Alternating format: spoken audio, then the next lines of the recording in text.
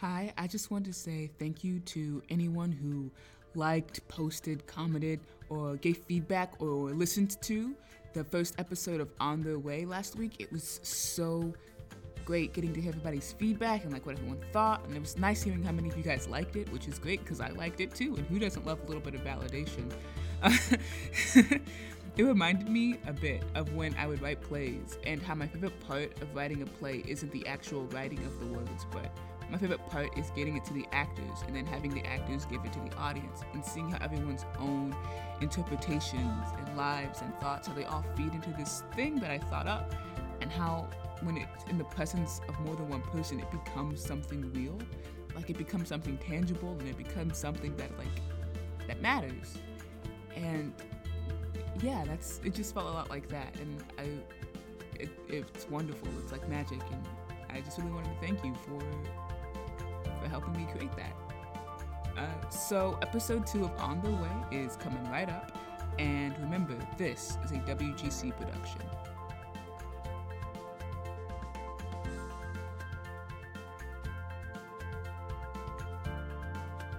Elby Elm is the founder and CEO of the Culturist Union. Born in Pontiac, Michigan, raised in the Army, and groomed by the United States Air Force in intelligence technology, Elby has spent the majority of her life traveling and learning unique and interesting things about herself and the world around her. Elby is a SCAD and Howard University alumna with a degree in theater arts administration and management. She has developed a keen eye for equitable community organizing and development and a deep passion for the arts. With over 15 years of leadership experience, Elby is responsible for the culture, growth, profitability, and sustainability of the Culturist Union. Lover of warm weather, oak trees covered in Spanish moss, cobblestones, and vintage cafes, Elby is rooted in Savannah, Georgia, with her son Langston and their snake Remy. Welcome, Elby. Hi, good morning. Good morning. I hope everything's going well. How are you doing today?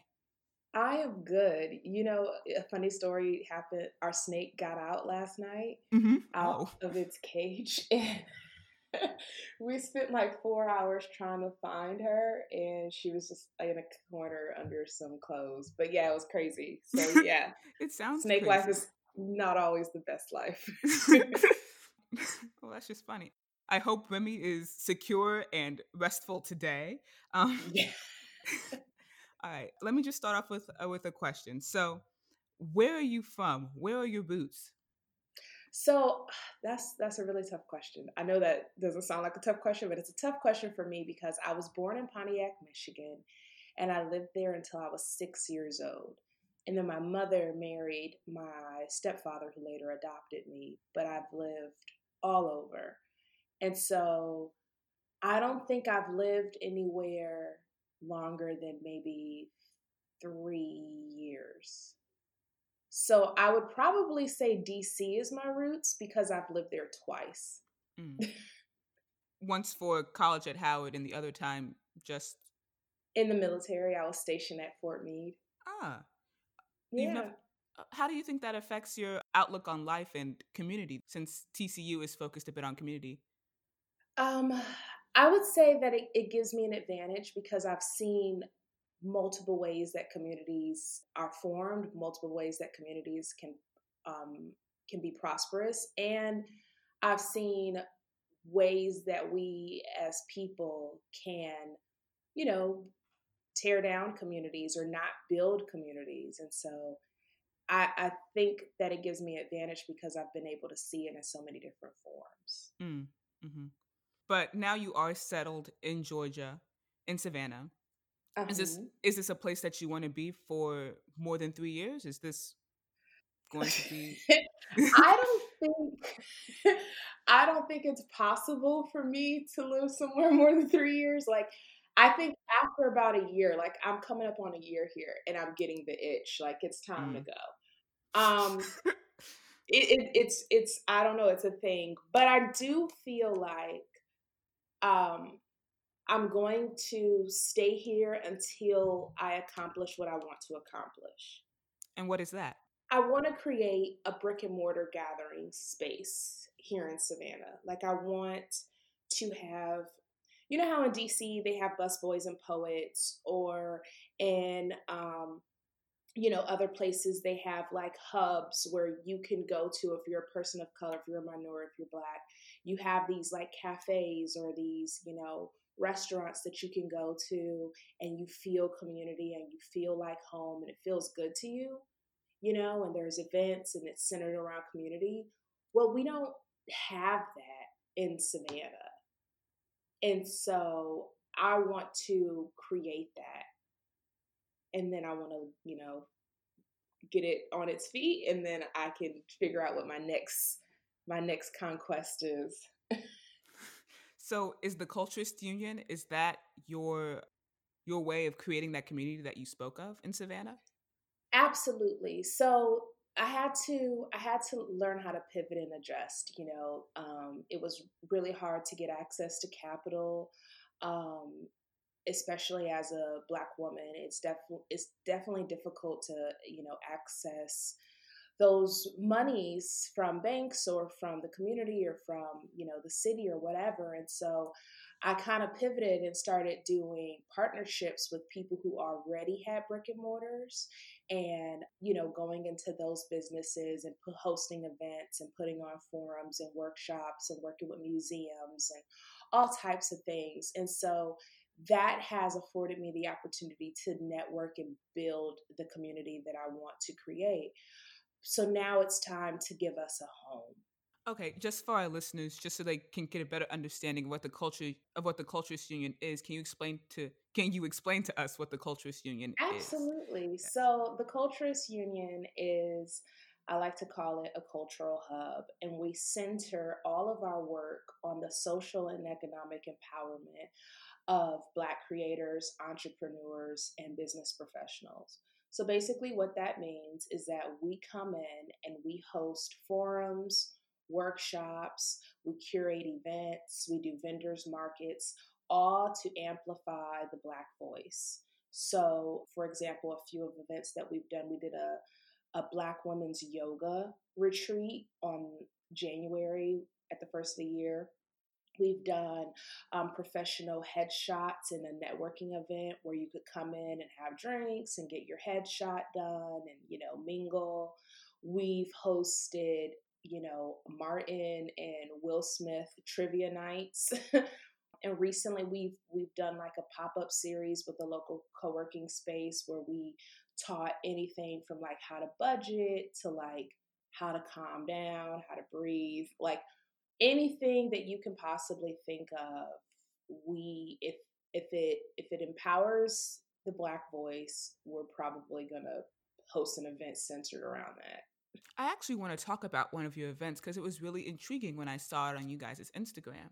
So, on April 23rd, 2020, the Culturist Union and the Coastal Georgia Minority Chamber hosted a virtual bipartisan political forum, which is where local leaders and state leaders from Georgia came to sort of talk about the issues that were affecting the communities that the Culturist Union is for. So, I just want to ask you, how did you come about creating this, and what type of role in political life do you want the Culturist Union to play? So I don't believe that you can have social and economic empowerment without dabbing in politics in some capacity, because that's where policy is formed, that's where legislation is formed. And so it would be at a disadvantage for us not to get involved in local politics and not to encourage our community to get involved in local politics. But what I was noticing for myself is that I wanted to get involved in local politics, but no one taught me how. We go to the polls to vote for the president, but no one tells us about like the process. And I think that's a form of voter suppression.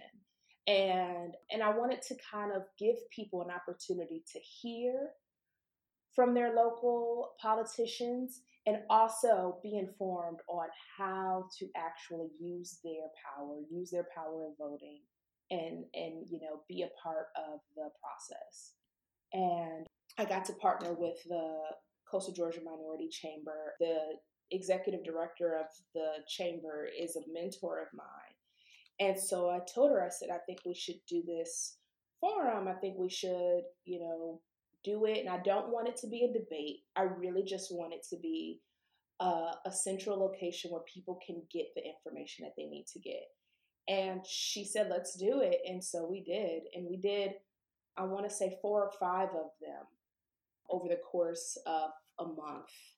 This was the event that I spoke of specifically was a virtual event, which of course was brought on by COVID-19 as a result. So could you also tell me about how it has been transitioning from a brick and mortar entity to a virtual entity? Yes.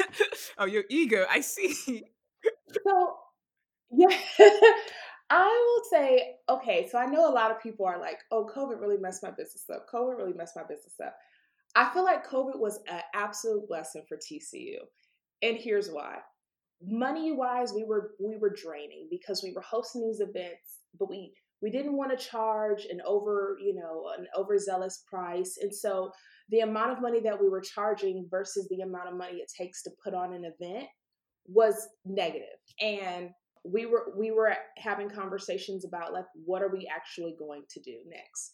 We were looking at a brick and mortar space to open up our own co-working space, and we were in talks with the city. And then but I was, you know how you have that gut feeling like this is Mhm. not Mhm. a good idea, but you also have pressure. And I don't know if it's internal pressure or external pressure where you feel like you have to make a move or you have to do something, or and so I was feeling like I had to get this spot, or I had to do all of these things. And I remember maybe 2 or 3 weeks before COVID, I said, I really just need the world to stop for a couple of weeks so I can get my life back together. And it did. And I was so grateful because I was able to host all of the events that I've been wanting to host without the expense of having, I just sit at my computer, I do some marketing, and, voila, there's an event. And I don't have to worry about hors d'oeuvres and getting a DJ, or like renting a space, and oh my God, how many ticket sales do we Mhm. have and who's going to show up? Like, I don't have to worry about that. And so that was great. And it was also, I've been able to reach more. Our community has grown. I think we're at like 42% growth since COVID, Oh, because, congratulations. thank you, because of the power of the internet. People share it, people, whatever. They don't have to leave the comfort of their homes. They can pull it up on their phone. So, yes, I mean, eventually, like I said, I do want to create a brick and mortar space for us, a cafe space for us. But in the meantime, I'm cool with this. And since TCU is so focused around community, have you noticed any differences in how the community functions and operates between being in person and then being online? Absolutely. So, I'll say this: we just hosted an event on Juneteenth, and it was called the Black Millennial Roundtable, and I had Mm. all of these professional millennials on, and we talked about pretty much anything blackity black, black, black. Like, we talked about black economics, we talked about black families, we talked about black LGBTQ plus, we talked about, black politics, civil rights, everything. And we had over 200 comments where people were really, really using their voice and Hmm. really, like, sharing their opinion. Typically, when we have events, we get a lot of niceties, Mm. and we get a lot of, like, oh, this is great, blah, blah, blah. But it doesn't go further than that. And I kind of feel like when you, when you do these events, it'll be nice to do these events in person, but when you do these events on the internet, you get people's authentic selves. Whether that's bad or good, that's their authentic voice, and I appreciate Mm. Ooh, and a way to pivot. Since you brought up how people are their authentic selves online, I'm going to pivot to some of the things that you said on Instagram that when I was scrolling through, I was like, ooh, I want to ask you about that. that. So Okay. you said on Instagram that your daily mantra is that, quote, I can do hard things, end quote. So what does this mean to you? And then what methods do you use to make this mantra your reality? Oh, okay. I that's my mantra because I had a lot in order for me to create TCU and to actually go forward with TCU, I had to overcome a lot of self deprivation, a lot of self doubt, a lot of fear, a lot of, insecurities, because TCU wasn't my first business venture, but it's the first one that I actually launched and got off the ground. Mm-hmm. And for me, I had to tell myself that it's not always going to be rainbows and butterflies, and life is not always going to be rainbows and butterflies, but you are capable. And as long as you are capable, you can do it. And so I have to tell myself every day, because it's hard having a conversation with a stranger. It's Oh, yeah. hard, talking to an investor about getting money. It's hard to spend all of your days, making these social media posts and then maybe getting one or two likes. Like those Oh, are, believe me, I know. yeah, those are tough things to battle with. And then couple that with, you have your everyday life, whatever that life looks like. I'm a mom, so I have to also give my son attention when at times I would rather be working, or I would rather be spending time with my son, but I have to work. Mm-hmm. And you have bills to pay, and you have, like life doesn't stop. And so all of those things can be hard. And I have to remind myself that you are capable and you can do it. And so I think what I typically do, I have a journal. So every morning, not every morning, I'm lying. Most mornings, I try my best to do most mornings, but it teeters, it falls off. I might take a week or two off, maybe even a month or two off, but I always hop back on. So I try to journal my thoughts of gratitude in the morning. Before I get out of bed, I try to take some deep breaths and recenter myself. And I try to visualize my day, Mm-hmm. um, what that day is going to look like, how I'm going to accomplish my goals, what do I need to accomplish. I try to breathe that in. When I'm stressed, I try to find a space throughout the day, like a quiet space, close my eyes, center my breath, and like just take a couple of deep breaths. Um, and I just remind myself that like you can do this. You have, the power of your ancestors. You have, strength that you probably don't know that you have, but you have it, and you are capable. So I think that's pretty much what I do. And and sometimes I just have a good cry Mm. because it's so cleansing to get that thing out sometimes. Mm. You've also been very open about how being a Black woman business owner can be challenging. So tell our listeners what you've discovered with these challenges and how you've handled them.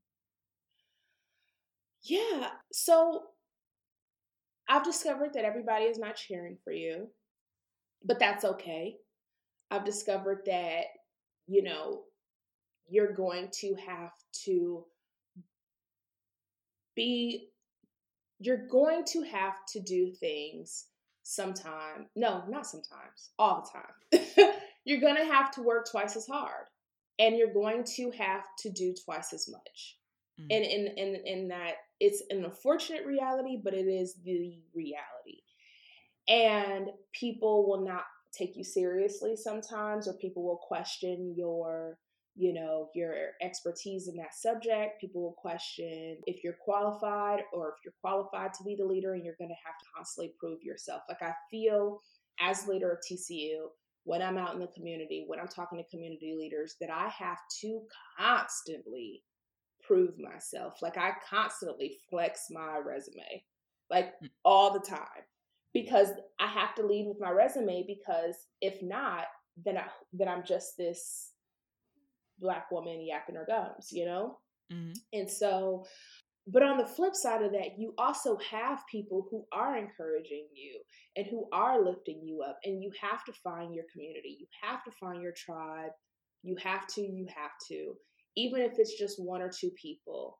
When you find them, you hold on to them, and you lean on them. And I think that's what I've discovered too. I also discovered that as a Black woman, we also have advantages. The statistics prove that we are building businesses far faster. They're Mm-hmm. not telling you that we're doing it with less capital, that most of them aren't progressing, but you have the knowledge that there are other women like you who are doing what you're doing. And so you can always find a community of supporters anywhere. And with the recent protests that have happened with Black Lives Matter and racism in the United States, have you found that your business has seen more business as a result, or how has that affected Yeah, TCU? yeah, I have, and so I have mixed feelings about it. You know, on one hand, I'm very grateful. I'm very grateful that people are starting to recognize the hard work that me and my team have been doing for the past year and a half. You know, Mm. it feels good to finally be recognized, to finally have your platform amplified, your platform giving the light that it deserves, because we deserve it. But on the other hand, it does also feel a little advantageous for these people to hop on the Black bandwagon. And so I have to wrestle with that a little bit, because I think that um, I think I would do myself a disservice if I came at it bitterly. So Mm-hmm. I have to remain grateful, and I have to say, well, then it doesn't really matter when they came, as long as they came. Mm-hmm. And if they come, then how do we make them stay? And how do we keep their engagement? And how do we keep their focus on amplifying Black voices? So that's my job right now. And how are you doing that? By constantly creating these events, these discussions, these forums, these virtual events that really, really tell our story. You know, I talked about it a little bit before, but that Juneteenth discussion was right on time, and people are still talking about it and sharing it. And it's great, because you really got to hear everybody on the panel was Black, everybody on the panel was a millennial. We had a state representative, all, to a single mom on there. We had people in diversity and inclusion, we had people who flipped houses, we had people who actually really are experts in their professions speak on issues. And not everybody agreed, and because we're not a monolithic group, Mm-hmm. but it was great. And so to have those discussions and to do these events,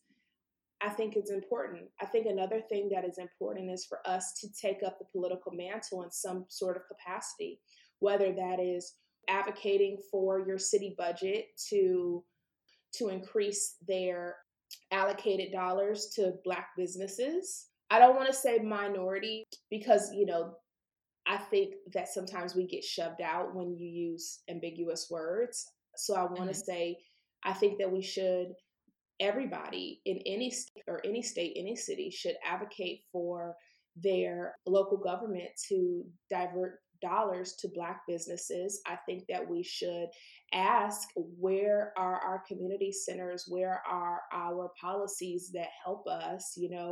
Talking about, having more community policing versus, the police policies that we have currently in place. So, I think that there's more work to be done, but I think, oh, excuse me, con- constant engagement. I read a book a few months ago. I can't even think of the book's name right now, but one of the things that he said in the book, and God, I can't remember the author's name. I'm messing up. But but in the book, what stood out was that he said companies don't have a money problem. Companies have a problem, like, people don't know that you're there. Mm-hmm. And so my responsibility and my job for TCU is to market TCU.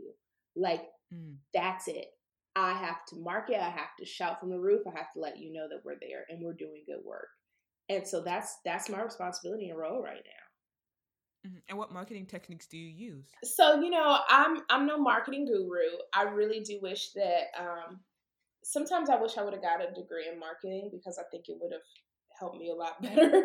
But, social media is king right now. I also do a lot of like email marketing, and I'm delving into text message marketing. I love grassroots marketing. There's nothing like a good old flyer at a Starbucks cafe.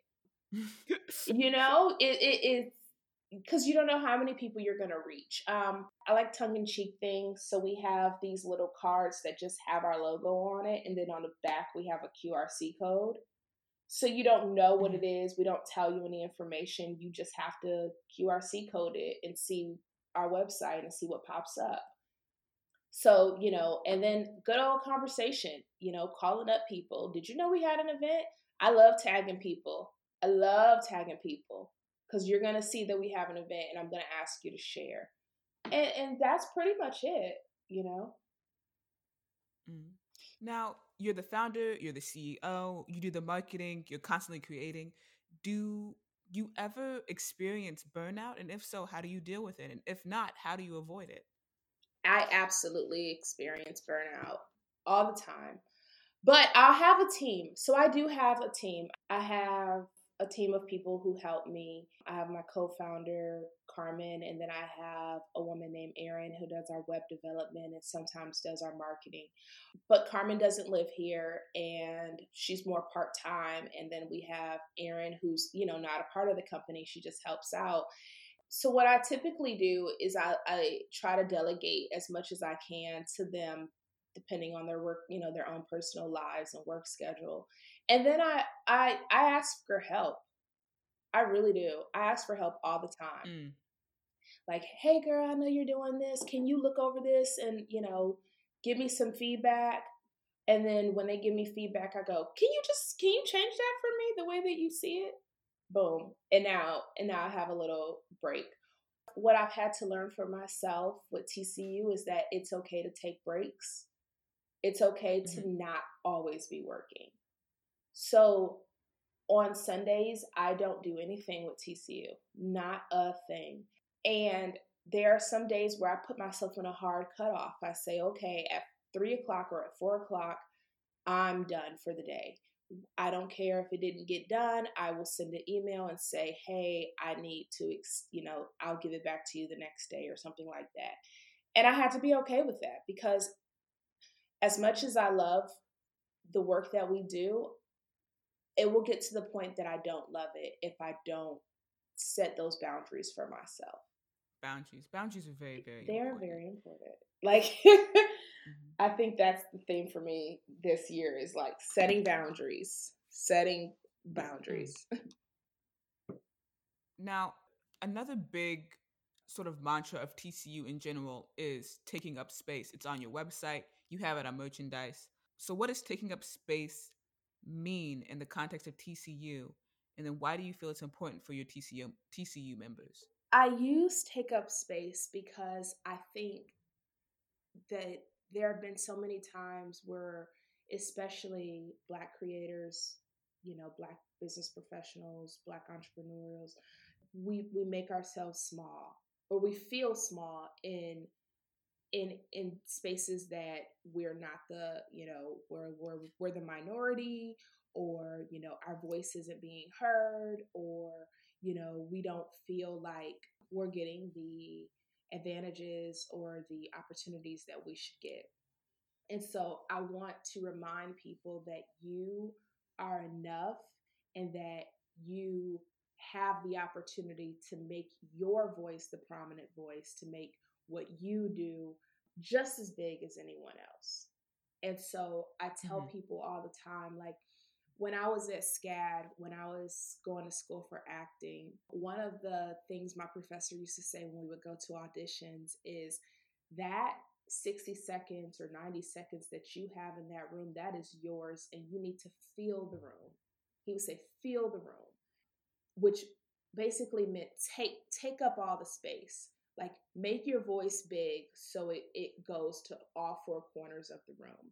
Make your character, this is your moment to shine. So fill up the space. And I took that with me everywhere I went. And I want people to also fill up their room, fill up their communities, fill up their conference rooms when they're in there. If they have an opinion, take up your space. Like, you Mm. are allowed and you should feel empowered to do so. And so it's just a reminder to to be you and to be the best you. Hmm. Question. You said you went to school for acting at SCAD. Do you still have aspirations to act in any way? Uh, no. So, okay. Yes and no. Yes and no. I'm 31 years old now, and I know that sounds. I know I'm going to say something that's going to contradict a lot of things that I've already said, but I feel like that moment has passed. I don't think that I'm going to be some, Broadway star or star on some hit sitcom. I don't think that that's going to happen for me, and I'm okay with that. But I mean, if there's an opportunity that comes along in the future, I definitely wouldn't turn it down. But I'm not looking for that opportunity, if that makes sense. How did you transition from wanting to be an actress, a Broadway star, to being a business owner? What was that like? So I've always wanted to do both. I've always wanted to own a business. Always. When I was in elementary school, I used to get in trouble because my mother would have like hostess cakes or like, like zebra cakes or whatever. And we lived in Germany, and downstairs in the basement there was like this basement window, and like kids would ride their bikes because our backyard was the playground. And so I would put a little flyer on the window and say like, zebra cakes 50 cents and Capri Sun $1.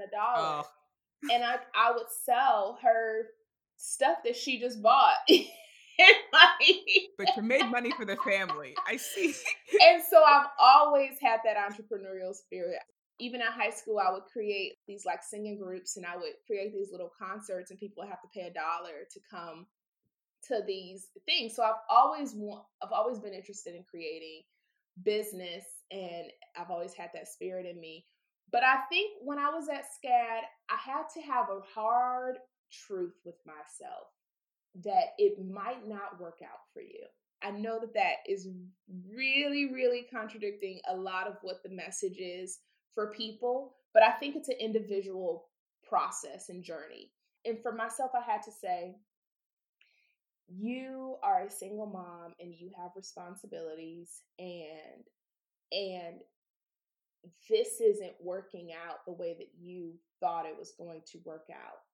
So you can do this for the next 6, 7 years and get your big break, or you can turn to another passion that you're equally as passionate about, where you know that your success is a little bit more favorable.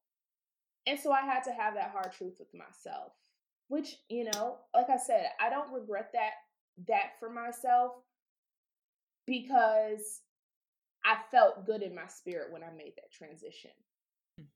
And you mentioned earlier that you had made other business ventures, you made other businesses.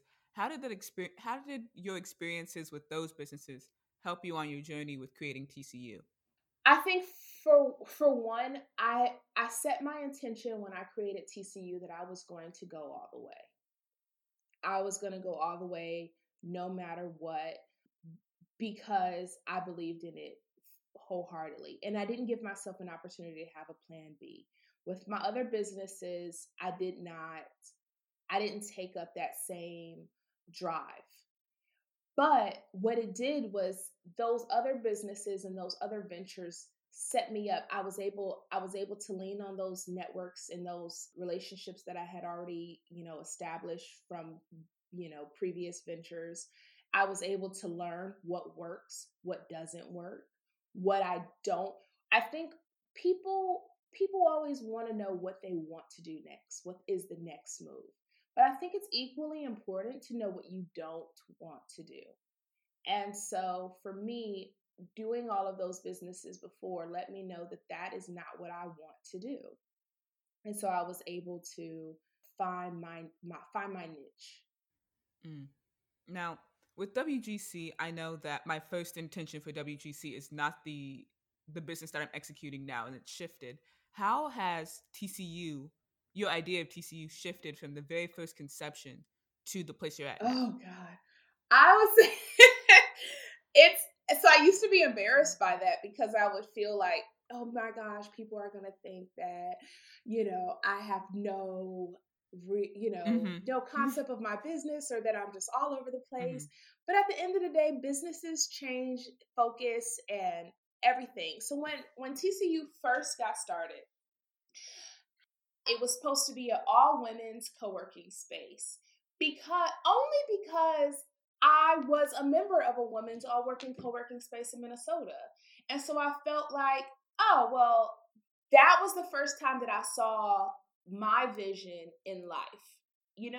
That was the first time that I saw something that I've had in my head for years actually put to, in real work. And so I just I kind of copied what they were doing, but it didn't fit for me.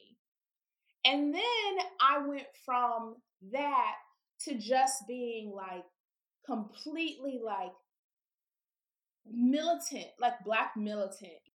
And then for TCU, and it was that's not my personality, and it was hard to maintain.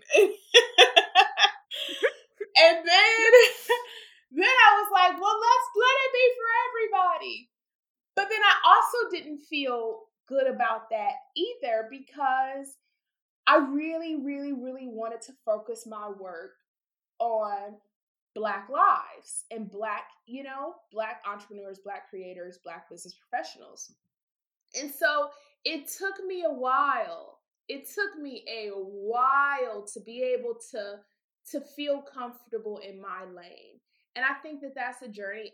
Like I said, in the beginning, TC was going to be this like 1,000 square foot little, space with some couches and maybe a record player, some hippie shit. Like people are just going to like zone out there.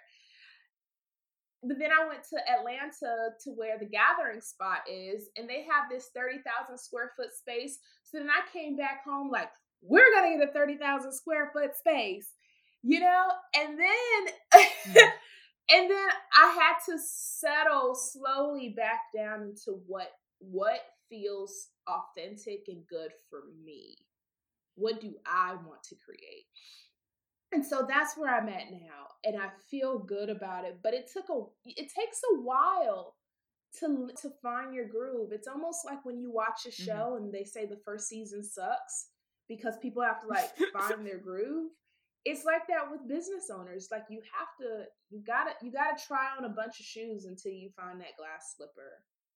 So, you've mentioned earlier in the podcast how you have to build your own tribe and build your own community to help support you during this time. So, how did you go about building that tribe and community for yourself? So I will say that I am fortunate to have some real ride or dies with me. Like straight up and down. I got some friends that like we don't have to talk every day, but they ride or die. And so my first thing that I did was I reached out to them, and I said, you don't have to agree with this decision that I'm making with my life and in this business or whatever, but I need your support. And they were able to support me. And then the second thing that I started to do was I started to attend networking events that were specifically for like Black women entrepreneurs. So I could find people who were on this journey with me. And then when I found them, or if I saw them at a vendor's market, or if I saw them out, or if I was just fangirling on Instagram, I would slide into their DMs like, hey, love what you're doing. Just purchased a product from you, because support, it's an action word. So I would, if they were selling candles, or if they're selling like soaps or whatever, I'm going to purchase it. And then I'm going to say like, let's meet up. Let's have a conversation. How can we support one another? Well, and that could be just a weekly or a monthly dinner, or that could just be sliding into each other's messages every day. Like, oh shoot, I see you, girl. Great. Congratulations. I'm proud of you. And then I started finding mentors, people who, not necessarily what I'm doing, but people who are excelling in their lane. And so I had a mentor who is a radio personality, and I reached out to her. I have, like I said, the director of the Coastal Georgia Minority Chamber reached out to her. I have, professors that I reach out to, and I'm vulnerable with them. When I'm struggling, I tell them that I'm struggling. When I feel like this is the worst decision that I ever made in my life, why am I doing this? I tell them that so they can help me bear that burden. Oh, well, it's time for that good old last Okay. question. So, the last question. LB, you're clearly on your way to success. You are doing your thing with TCU. You're putting in the work, you're getting the results. So, Thank LB, you. tell me, what is okay? What what is making it to you? How will you know when you've made it? Whew. I will know that I've made it. This is good. I don't. Oh, okay. Well, you know what? It's my answer, so whatever. I will know when I've made it when I don't have to work this hard. Like when I can just pop up a vision and it gets done. Like that for me is how I know that I made it. There is this woman in Savannah. If you ever go to Savannah, there's this restaurant called the Pink House. And it's really, really great food. And it's really pricey or whatever, but it's really great food. And the owner of the Pink House is this little old lady. And she don't do nothing, but everybody is so afraid when she comes in and they're like on their top game, and she just comes in and she'll have lunch with her friends and she just leaves, and like she'll give, like little reports like, oh, you guys put too much salt on that filet or whatever. And like, I was like, that's gold, sis. Like, I'm trying to say, like, I want to be able to call, I don't know, Dante, my assistant, on the phone and say, look, Dante, I want to create a, Black roundtable discussion, and I want to create a house party, or I want to do whatever. And then it's just done. Like, that's to me, like, my God, that is a dream. All right. Well, LB, this has been great. And thank you for giving your time to us so we could just talk shop. Thank This you has been for fun. having me. I appreciate it. And best of luck to you. I'm so proud of you. This is awesome. Oh, this is thank awesome. you very much. Thank you. You are well on your way. I appreciate that. You're somebody who doesn't have to worry. You drip success. So don't worry. Oh, not drip. Yes. Thank you, LB. All right. So can you tell our listeners where they can find you in the TCU? Absolutely. So you can always find us on our social media at the Culturist Union on Facebook and Instagram, and then Culturist Union Culturist _ the on Twitter. You can always find us on our website, www.theculturistunion.com. Hit us up. We're friendly. We love to hear your comments or your opinions or anything. So yeah, that's how you can find us. Alrighty, that was episode 2 of On Their Way, a WGC production. On Their Way was created, hosted, and edited by me, Jade Madison Scott. The theme was composed by Baggio Alvarado, and the logo was created by Amaku Kure. If you liked this episode, please leave us a review on iTunes, follow us on Twitter and Instagram @WithGoodCo, or tell your friends to tune in next time. Word of mouth does wonders. If you really liked our episode, please consider buying our merchandise at our website, wgcproductions.com.